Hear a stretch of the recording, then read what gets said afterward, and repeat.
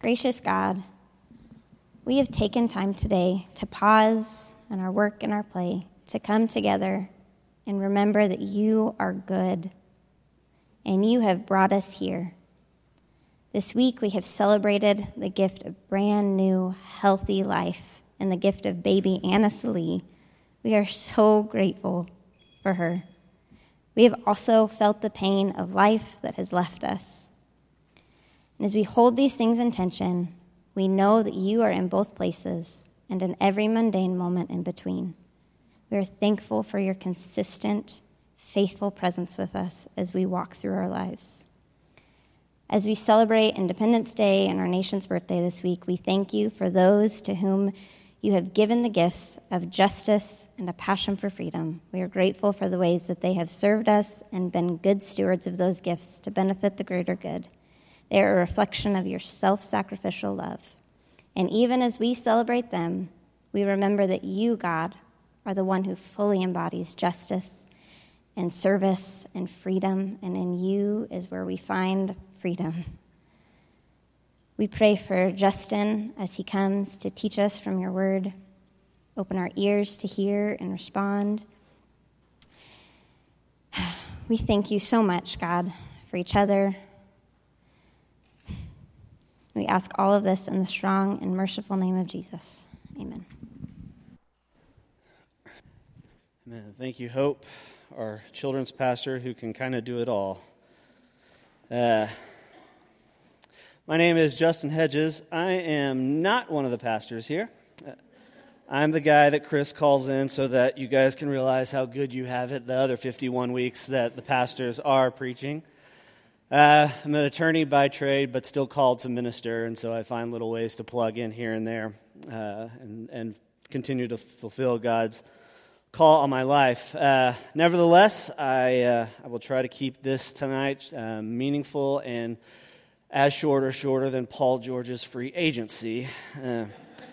I tried not to make that comment, but I have to be true to myself and share good news. Pray for your pastors this week. Pastor Chris is on vacation, got off to a little bit of a bumpy start, and we sure want him to be able to settle down and enjoy that time of rest. Pastor Mikhail is on sabbatical, but she is not just laying around watching the World Cup for a few weeks. She's also spending a lot of time in prayer and contemplation about some critical next steps for ministry at this church. We have pastors dealing with things in their families, pastors trying to figure out how to be parents for the first or second time. Just keep your pastors in your prayers as you go about your life and things this week. Tonight we're going to be looking at the book of 2 Samuel chapter 1. Before we get there, have you ever known an opportunist? You know, the kind of guy or gal who just annoys the crud out of you because they're always looking for a way to one-up or to seize the moment in someone else's weakness or game the system to their advantage. Don't they just annoy the life out of you sometimes? Now, I say that in full and open confession that I can be one too. My basketball career peaked in about the 9th grade, so I missed the NBA by that much. And even though I practiced, worked hard, tried to be a better basketball player, I knew when tryouts came around back at 9th grade, North Intermediate High School in Broken Arrow, that there were just enough players who were better than me that I was going to be right on that cut line. And so as I practiced and worked with other friends of mine who were much better than me, and I knew we were going to be on the team to get better, I kind of was always watching friends and classmates and people who I thought may or may not make it instead of me. And I remember vividly there were two guys who I was particularly concerned about because one of them was a starter on my middle school team, and so I knew he was probably going to make it. And one came from a different middle school, but he was supposed to be even better, so the number of spots available for me were kind of running out. And so when I heard that the first guy was going to focus on baseball instead of basketball, I was Sweet. Okay, one down, one to go. And then the other guy decided to focus on not his grades. And so he was ineligible when tryouts came around. And without a shred of guilt, I was like, oh, sweet, those two guys are out. I'll probably make it. I did, but again, that was the end of it for me. That was my last hurrah. It was freshman basketball. But it was just good to have those guys out of the way, because then I got my opportunity. Today in 2 Samuel 1, we read about a couple of opportunists. If you don't have a Bible, our ushers have one. Just raise your hand and they will let you borrow one. If you don't have it, if you don't have a Bible, feel free to keep this on your own. It's a little bit of an interesting story. I don't think he does it on purpose, but I swear Chris goes out of town on vacation when the lectionary texts are just weird. Hey, Justin, you want to preach this Sunday? And if the lectionary is just kind of a prescribed list of texts that the pastors and ministers all across the globe use on this Sunday to kind of keep in rhythm with the church calendar. But it's one of those stories that if you kind of know the background, it leaves you scratching your head and going, okay, that's weird. You have kind of everything that happens in 1 Samuel, this kind of tortured kingship of Saul. He's the first anointed king of Israel. Israel wants a king. God says, you don't need a king. I'm your king. Israel says, no, we want a king. God says, okay, it's not going to go well, but here you go. And so Saul is chosen by Samuel, anointed by Samuel as Israel's first king. And it's just kind of tortured. He isn't the best at following what God wants him to do. This character David comes along, and he gets jealous of Saul, and Saul gets jealous of him, and there's kind of a tortured relationship. It's not all smooth sailing in 1 Samuel. And then you have this story kicking off 2 Samuel. And if you're able, please stand as we read this chapter. After the death of Saul, when David had returned from defeating the Amalekites, David remained 2 days in Ziklag. On the third day, a man came from Saul's camp with his clothes torn and dirt on his head. When he came to David, he fell on the ground and did obeisance. David said to him, "Where have you come from?" He said to him, "I have escaped from the camp of Israel." David said to him, "How did things go? Tell me." He answered, "The army fled from battle, but also many of the army fell and died. And Saul and his son Jonathan also died." Then David asked the young man who was reporting to him, "How do you know that Saul and his son Jonathan died?" The young man reporting to him said, "I happened to be on Mount Gilboa, and there was Saul leaning on his spear, while the chariots and the horsemen drew close to him. When he looked behind him, he saw me and called to me. I answered him, 'Here, sir.' And he said to me, 'Who are you?' I answered him, 'I am an Amalekite.' He said to me, 'Come, stand over me and kill me, for convulsions have seized me, and yet my life still lingers.' So I stood over him and killed him, for I knew that he could not live after he had fallen. I took the crown that was on his head and the armlet that was on his arm, and I have brought them here to you, my lord." Then David took hold of his clothes and tore them, and all the men who were with him did the same. They mourned and wept and fasted until evening for Saul and for his son Jonathan, and for the army of the Lord and for the house of Israel, because they had fallen by the sword. David said to the young man who had reported to him, "Where do you come from?" He answered, "I am the son of a resident alien, an Amalekite." David said to him, "Were you not afraid to lift your hand to destroy the Lord's anointed?" Then David called one of the young men and said, "Come here and strike him down." So he struck him down, and he died. David said to him, "Your blood be on your head, for your own mouth has testified against you, saying, 'I have killed the Lord's anointed.'" David intoned this lamentation over Saul and his son Jonathan. He ordered that the song of the bow be taught to the people of Judah. It is written in the book of Jashar. He said, "Your glory, O Israel, lies slain upon your high places. How the mighty have fallen. Tell it not in Gath, proclaim it not in the streets of Ashkelon. Or the daughters of the Philistines will rejoice, the daughters of the uncircumcised will exult. Your mountains of Gilboa, let there be no dew or rain upon you, no bounteous fields. For there the shield of the mighty was defiled, the shield of Saul anointed with oil no more. From the blood of the slain, from the fat of the mighty, the bow of Jonathan did not turn back, nor the sword of Saul return empty. Saul and Jonathan, beloved and lovely, in life and in death they were not divided. They were swifter than eagles. They were stronger than lions. O daughters of Israel, weep over Saul, who clothed you with crimson and luxury, who put ornaments of gold on your apparel. How the mighty have fallen in the midst of battle. Jonathan lies slain upon your high places. I am distressed for you, my brother Jonathan. Greatly beloved were you to me. Your love to me was wonderful, passing the love of women. How the mighty have fallen, and the weapons of war have perished.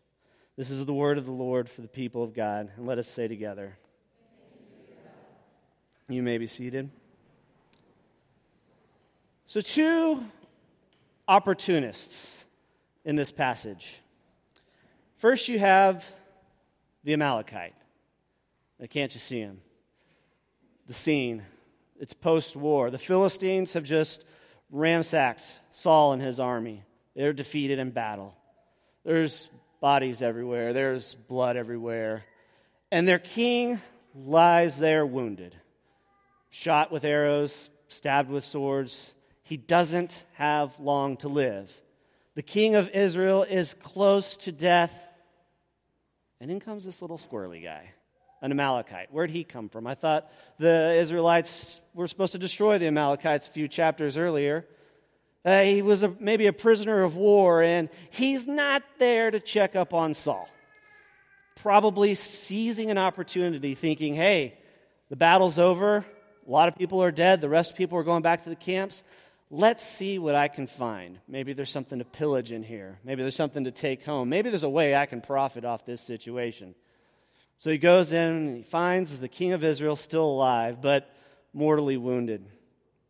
And so he gets another good idea. He's a good little opportunist. The king is requesting that I kill him, and even though he's the king of Israel, I could do this. I mean, he's going to die anyway. This will be a mercy killing. And then, he'll be out of the way. I can take whatever I want. And knowing maybe the story of David and Saul and their not-so-great relationship, David's going to like hearing this news. He's going to like knowing that I've kind of helped clear the way for him to ascend to the throne. And so, he takes the crown, he takes the armlet, who knows what else, and he seeks out the new king, or the new soon-to-be king, David.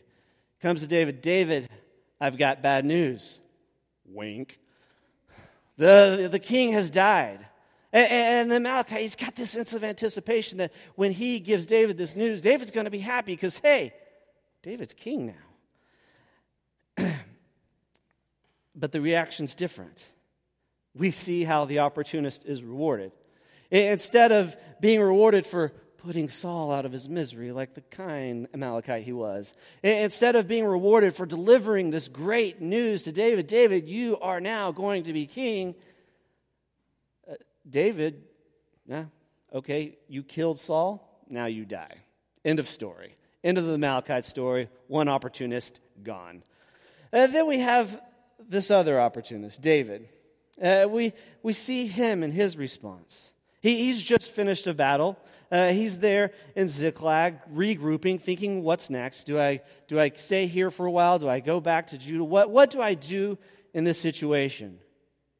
In comes this squirrely guy. David isn't sure how things are going, but last encounter with the Philistines that he had went over pretty well. If you remember Pastor Chris's story from last week, and the giant Goliath is defeated. And so he has no reason to expect that anything has changed.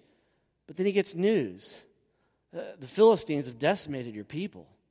Gut punch. And Saul and Jonathan are dead again. This is just a blow to David. A complete bomb is dropped. The breath is taken out of him, and he doesn't know what to do. So he has to kind of process it, ask more questions. Wait again, who are you? How do you know that Saul is dead?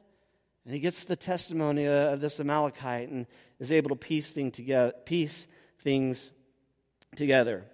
And when you see David's response, that he immediately goes into mourning that Saul is dead, that he has this anger towards this Amalekite who killed Saul even though Saul was going to die anyways. When he gives this poem of great sorrow about how great Saul was as a king, if you've been paying attention to Scripture up at this point, you got to go, what? David and Saul did not have a great relationship.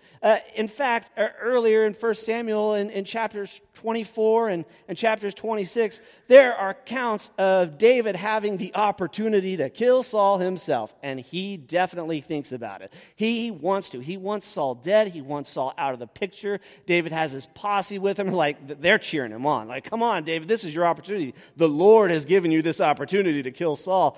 And luckily, David kind of comes to his senses and goes, no, you know what? The Lord will deal with him. I won't. But it is not unclear in 1 Samuel that David would like to see Saul gone.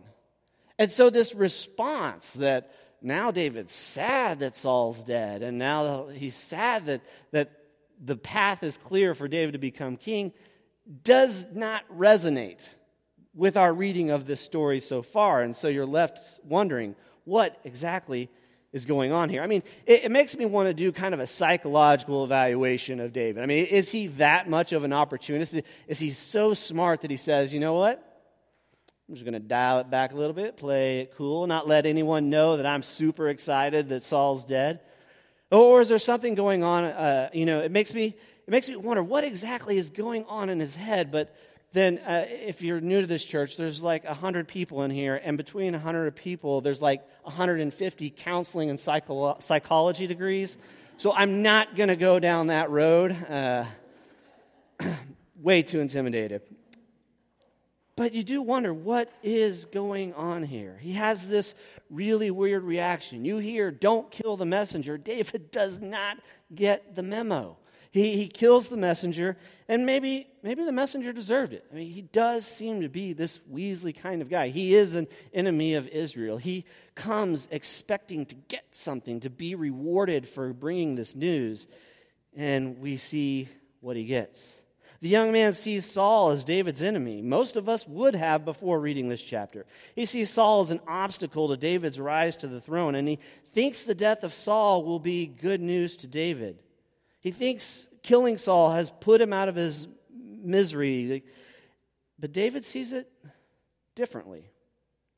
And he sees it a lot more simply, too. It's kind of black and white for David. You killed the Lord's anointed. You admitted it to yourself. It doesn't matter that Saul would have died anyway. It does not matter that he made David's life miserable up until this point.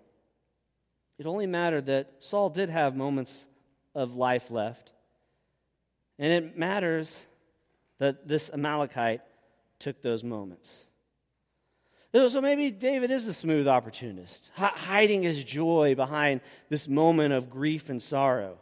I mean, he does finally get to be king.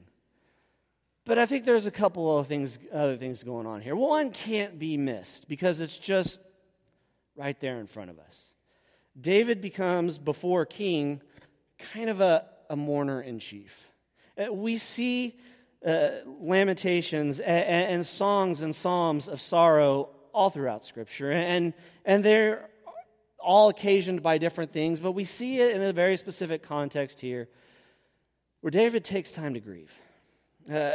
Because really for David, he knows everything is going to be all right.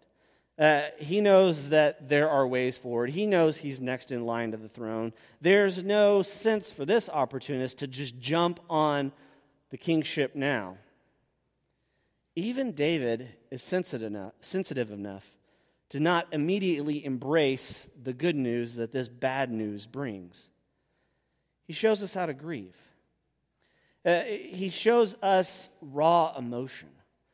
He shows us, as soon-to-be king of Israel, that he is experiencing this terrible and profound sorrow as well.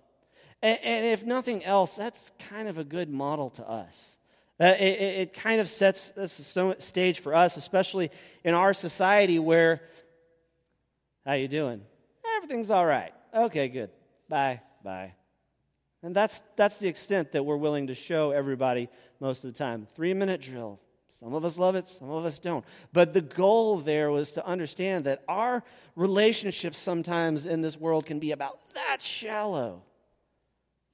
Can we be honest with each other? Can we let each other know when, you know what, things aren't going well right now? I'm grieving. I'm struggling. I'm stressed. I'm anxious. I'm worried. David, instead of thinking, I have to be king, I have to get it all together, I have to have my suit tailored and my shirt pressed, he just lays it all out there. He grieves. This is a time for sorrow. And we have this stark contrast between these two opportunists. The Amalekite, who acts like we would all expect someone like him to act. He sees an opportunity to better his life. He snatches it, doesn't worry about how it makes him look or how people might receive the news. He does what we would all expect him to do. I mean, Saul was going to die anyways, right? And we see how he is unceremoniously ended. And David surprises us. David reacts the way none of us would have expected him to react. And he goes down in history as pretty much everyone's favorite king. So what do we do with these two figures? What do we do with David's odd reaction? What do we make of this story? As a youth pastor for 7 years before I left to go to law school, only did 2 funerals that time. Thank goodness neither of them were for a teenager. One was a grandparent of a teenager, and one was someone I worked with. And there's a stark contrast in my limited experience between those 2 funerals. The one was someone who, let's see, how do you put this diplomatically? Have you ever been to a funeral where you can tell that the pastor is stretching the truth just a little? Where they're glossing over a few things and trying to make sure that the deceased looks as good as possible and is consoling the family with a version of the truth so weird that you have to kind of nudge the person next to you. Did we show up at the right funeral? Because they just weren't that good of a person. It's kind of awkward. We've probably all been to a funeral like that where you're going, ooh, what are they going to say about this guy or gal? How are they going to summarize his or her life? The other one was a lot easier. This was a person who was involved in mission, served the church, and most importantly, just loved Jesus. And you just knew, hey, whatever God's got in store for us after we check out here, he's well on his way to it. But it's that first kind where you're wondering, how do you eulogize someone you think is a bit of a scoundrel? Someone who didn't really live a life worth admiring. Because it kind of feels like David's doing that in this psalm. It kind of feels like, wait a second, David, you infringed on Saul's territory. He did not like you. In fact, you cut into his legacy because Jonathan doesn't get to be, Saul's son doesn't get to be king. You're cutting in here, and you're going to be the king after Saul. You have this jealous relationship with him. You think he needs to die and die soon in 1 Samuel. So why in 2 Samuel are you telling us how great Saul is? And that we all need to mourn, and that we all need to even the mountain that he died on is cursed. What is going on here? As I think about it more and more, what I see is this. What we have in David's poem is not just a poem in a book of nice poems. I mean, David can write well. He has a great way of expressing himself. That's the gift. That's why we have his words in our scripture. But then we remember this is David's lament, and it is in this Bible. So maybe it's not just a good poem for a good poem's sake. Maybe it's not just a good archetype for how we ourselves can learn to mourn and learn to grieve well. And because it's part of Scripture, it's something else. And it's something else that you've already said, thanks be to God for. So we got to figure out what we're thankful for here. These are great words of grief from a man with a golden tongue. But even more than that, when you think of all the mistakes that Saul makes, when you think of how he doesn't obey God's commands, when you think about how he has kind of this hard heart all through Scripture, we realize that these are not just words of David's sorrow, but because they are Scripture, they are also words of grace. As God's words, these are not just polished up memories to kind of make a palatable funeral so David could hide his opportunistic ways and fool everyone into thinking he's really sad, to make sure no one catches on that he's really excited to be king now. These are words of grace. As a man who has made as many mistakes as Saul has, this is not just a glossing over of how Saul would have liked to be remembered as if he wrote his own eulogy. These are not just words that David is using as to score good political points. As Scripture, we realize that these are not just words of David at all. As Scripture, we get a glimpse that this is how God intends Saul to be remembered. This is how God intends for Saul to be grieved. And that is really good news for Saul. It's really good for any of us who have uttered or heard the phrase, "You're not good enough." Venture a pretty good guess. That's probably a lot of us at some level or in some way. Maybe for us, not good enough just meant the 9th grade basketball team. But maybe it was just the peer pressure to fit in somewhere, somehow, with some bodies that we all felt during those wonderfully angst-prone years of being a teen. Because we all know that those feelings stopped as soon as we stopped being teenagers, right? Look at our job and we wonder, am I good enough? Am I doing a good enough job, or is this job even have a point? What's my worth here? We think, I don't know if I'm nailing this parent thing. My kid seems to make good choices when I'm with them, when they're at school or with friends. Not so much. I'm just not good enough. We think, I should have stayed in school longer, should have got that degree, or should have majored in that. Definitely be more successful now if I had. Am who I becoming who I want to be remembered as? Am I good enough?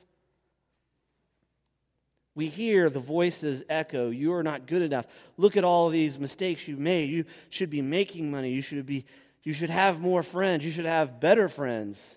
I feel like I have almost good enough friends, but I know 2 people who were at Russell Westbrook's party last night, and I wasn't, so I haven't quite made it there yet. We judge ourselves. Why did they make it? I didn't. You're not good enough. Maybe more in this room, it comes along the lines of that Christian guilt. You're not good enough. Think about all the mistakes you made. Think about all the good that you haven't quite done yet. Hey, you should have ministered to that person. You should have witnessed to that guy. You should have given more money to that trip, to that project, to that ministry, to that charity. If you can't at least do more things, maybe you could cut back on all the bad things that you're doing a little bit, but I can't even get that together. And it echoes and it echoes and it echoes in our head, "You're not good enough." Because it's the judgment that we would have passed on Saul before reading David's words. It's amazing. We spend our lives remembering all the bad things that we do, and we so easily forget that we're serving a God who seems to be preoccupied with the good things that we do. At the end of Saul's life, it's not all the things that God could have cast Saul on the bad side about. It's all the reasons he wants to embrace Saul. We have this tendency to focus on the irredeemable aspects of our lives when we have this immensely gracious God who seems ridiculously preoccupied with focusing on the redeemable. And in that light, these words become grace. These words are about Saul because what does David say? Saul is God's anointed. Now, spoiler alert, keep reading your Bible. We are all made in God's image. And in 1 John 2, we are all God's anointed. And so if this is how God chooses to see his anointed in spite of all the bad things that he's done, this is how God chooses to see all of God's anointed, even when we feel like we're not good enough. You're not good enough. There's also words we use about others. That's a phrase we might use against others, and maybe God's words of grace need to step in there. Even though maybe we are better, maybe we're good about not beating ourselves up about how bad we are, but we're really good about beating others up about how much they fall short. We look at the people across the office. Man, their life is a mess. Glad I'm not like them. Or maybe we see the other person and think the exact opposite. Man, they are so uptight and legalistic. They just need to relax and chill. I'm glad I'm not like them.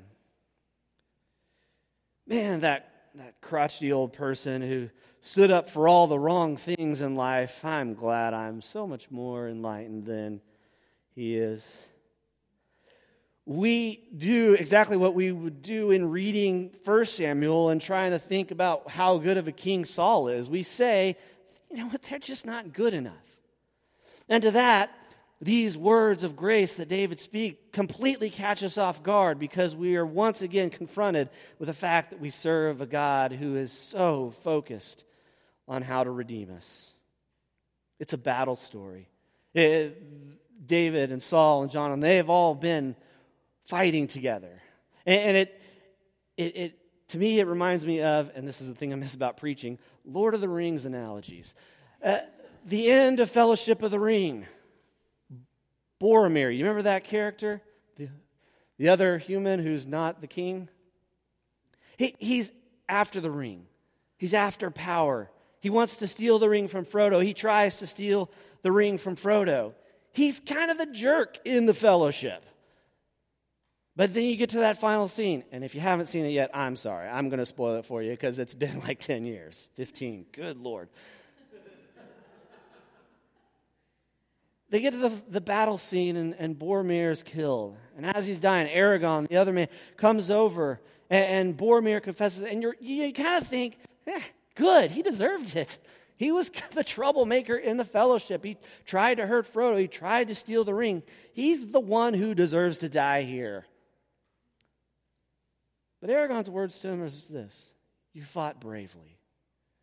I think that's kind of what we're getting here when we read David's words about Saul. It's not, man, I wanted to kill you. For the first king, you were really bad. I mean, you didn't have much to mess up, and you messed up a lot. David could have said, all right, old administration's out, new administration's here. We're going to get things right this time. He never does, but hey, we're going to get things right this time, and let's forget about that guy who messed everything up. It's not David's words. It's not God's words. God chooses instead to give words of grace. You know, as an opportunist, there are only so many spots on that basketball roster that could be filled. We have to remember that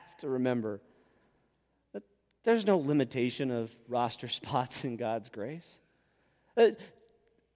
Even if we feel like someone doesn't measure up, granting them the same grace that God grants to us doesn't do anything to take away from God's grace to us. It's bountiful. It's limitless.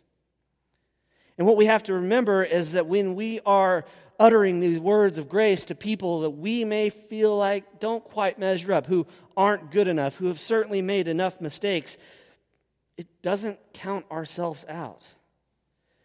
And we have to keep ourselves from filtering other people out. Because when we realize that we are redeemable, that when we feel like we're not good enough, these words of grace are the kinds of judgments that God would pass on us. She's good. He's good. They're also the same kinds of words and grace that God would pass on others. And as we stop filtering ourselves out, as we stop filtering others out, we realize that there is so much room at God's table, which is how we close our worship services here, by coming to the table and breaking bread with one another, by participating in the Lord's Supper. If you're new here or you're not a regular here in the Nazarene Church, we practice an open table, which means two things here. One, if you see Jesus Christ as your Savior, or you would like to acknowledge Jesus Christ as your Savior, this table is for you, and we invite you to participate. Two, we try to remove as many barriers as we can, so the cup is non-alcoholic, the bread is gluten-free, so if you have any concerns about that, don't. But I invite you to participate in the Lord's Supper, remembering that this is a meal Jesus shared with his friends, the guys who helped him out, the people who enabled his ministry, and the guy who denied him the next day, the guy who betrayed him. It was a table for all who would seek Jesus.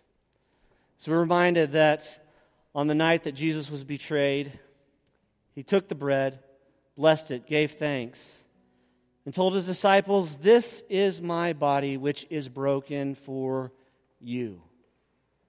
Each one of you. You're good enough." Then he took the cup, blessed it, gave thanks, and said, "This is my blood, which is poured out for you. Eat and drink in remembrance of me." In a second, I'll pray, and then I'll invite you to stand up, come to your left, to the servers in front of your aisle, with your hands cupped, because this is a meal of grace that reflects words of grace. It's a means of grace, and it is something that God gives to you. We don't take it, we receive it. And dip it in the cup, eat, and be reminded of God's bountiful grace. Let's pray.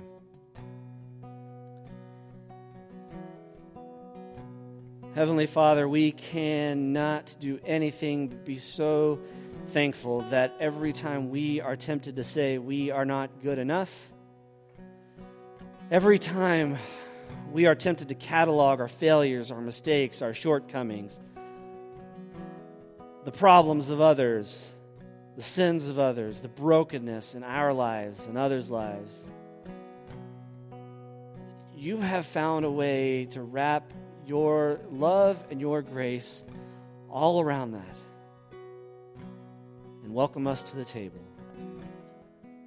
We do this remembering how much you love us and how you have, for some wonderful but unbelievable way, called us good. It's in your name we pray. Amen. When you're ready, come and partake.